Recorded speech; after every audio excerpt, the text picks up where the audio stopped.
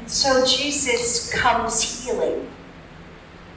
He's just gotten off the boat, and immediately a crowd is around him. And he is met by the leader of the synagogue. And he says, "Come." He realizes that Jesus is a teacher with great power. He said, "Come, my daughter is near death." And so Jesus doesn't question him. He just goes with him. But on the way, there's the woman who has been hemorrhaging for 12 years, as long as this little girl has been alive. And she is desperate for healing. And she trusts that Jesus, just by touching a tiny piece of his cloak, that she would be healed. And she feels Jesus' power come into her, and Jesus feels his power go out of him. And he wants to know who. And so she's afraid that maybe she's done something really wrong, but she so desired to be made well. And Jesus says to her daughter, "Your faith has made you well. Your faith has made you well." And then he continues on his journey to Jairus' house, and they're wailing outside because the little girl has died. And so he said, "Do not worry." He goes in and he says, "Get up." And she does. And he says, "Don't tell anyone about this," which of course I'm sure they did, because it's really hard not to talk about the miracles in your life and the blessings that you have. So then he says, "Give her something to eat," which goes along with my saying that feed them first and ask questions later. And I'm sure there were a lot of questions. And we read this and we are so uplifted by the power of Jesus. And then we struggle because we wish we could touch Jesus' cloak. We wish we could invite Jesus into the house when we have loved ones dying. We have such a great desire to have our families right here with us. And we so want to be healthy, and we want the health of others. And yet we know that it's not always that simple. I don't discount miracle healing. I believe that God works in God's own way. And there are times when it seems inexplicable, but we know because we pray together in this church, and we know how many times our prayers are answered. But they're not always answered the way we want. I believe God hears every prayer. And the truth is that Jesus chooses not to leave people how he found them. Jesus changes us. So there is something about the power of Christ that is alive in our midst that really helps us to be lifted up even in the hardest times.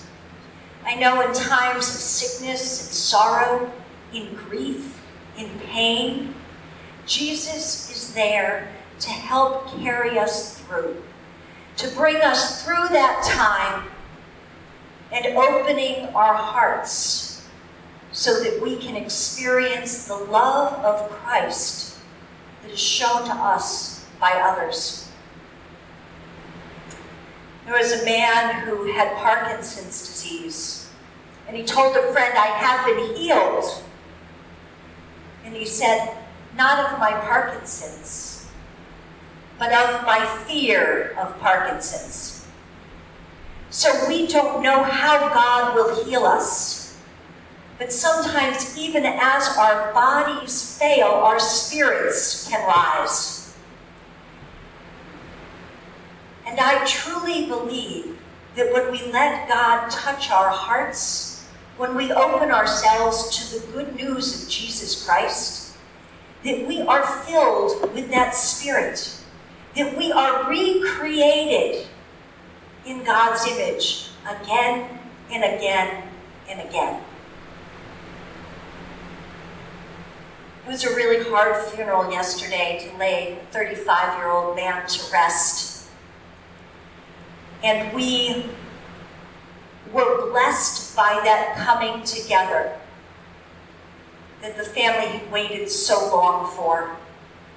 And that we were blessed because we were able to lift each other up and pray for each other's healing and pray for hope and to reassure each other to believe and know that we will meet again. So no matter what the trials and tribulations are here on earth, we know that Jesus has promised us eternal life, that in Christ we will be renewed and refreshed daily here on earth, and we will be renewed and refreshed when we are invited into eternal life. And so those things give us great comfort. And as we let God comfort our hearts, our faith is strengthened. And then we can learn not to fear, only believe. Jesus says, do not fear, only believe. And I believe that fear is the opposite of faith. And yet we're human, so we all get caught up in fear at times. But if we only believe, then God can work in us and through us to strengthen us, to lift us up, to give us joy, to let God's love flow through us, and to live as Jesus taught us, with mercy and grace and forgiveness, turning to God for all things, so that we might be renewed and renew others. Paul talks about the Christ in us. And we have to understand that Christ will work through us as the body of Christ. When we're all brought together, the power of Christ is that much stronger, so that we can be healers in this world. We might not be able to say, daughter, get up, but we can help spirits rise. We can help for gentle passings. We can help with faith-filled lives, knowing that good wins in the end, and that God will bless us and carry us through even the darkest times of our lives. And so we come together, listening to Jesus' words, do not fear, only believe. Only believe and we will be healed. We will be healed, body, spirit, all according to God's will. And when we know that we are being held in God's will, then we fear not. And so let us go forth into this sticky hot summer, just knowing that God will recreate us in this time, so that we are filled with faith and we can only believe.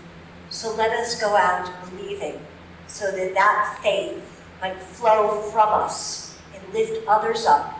In Jesus' name, amen.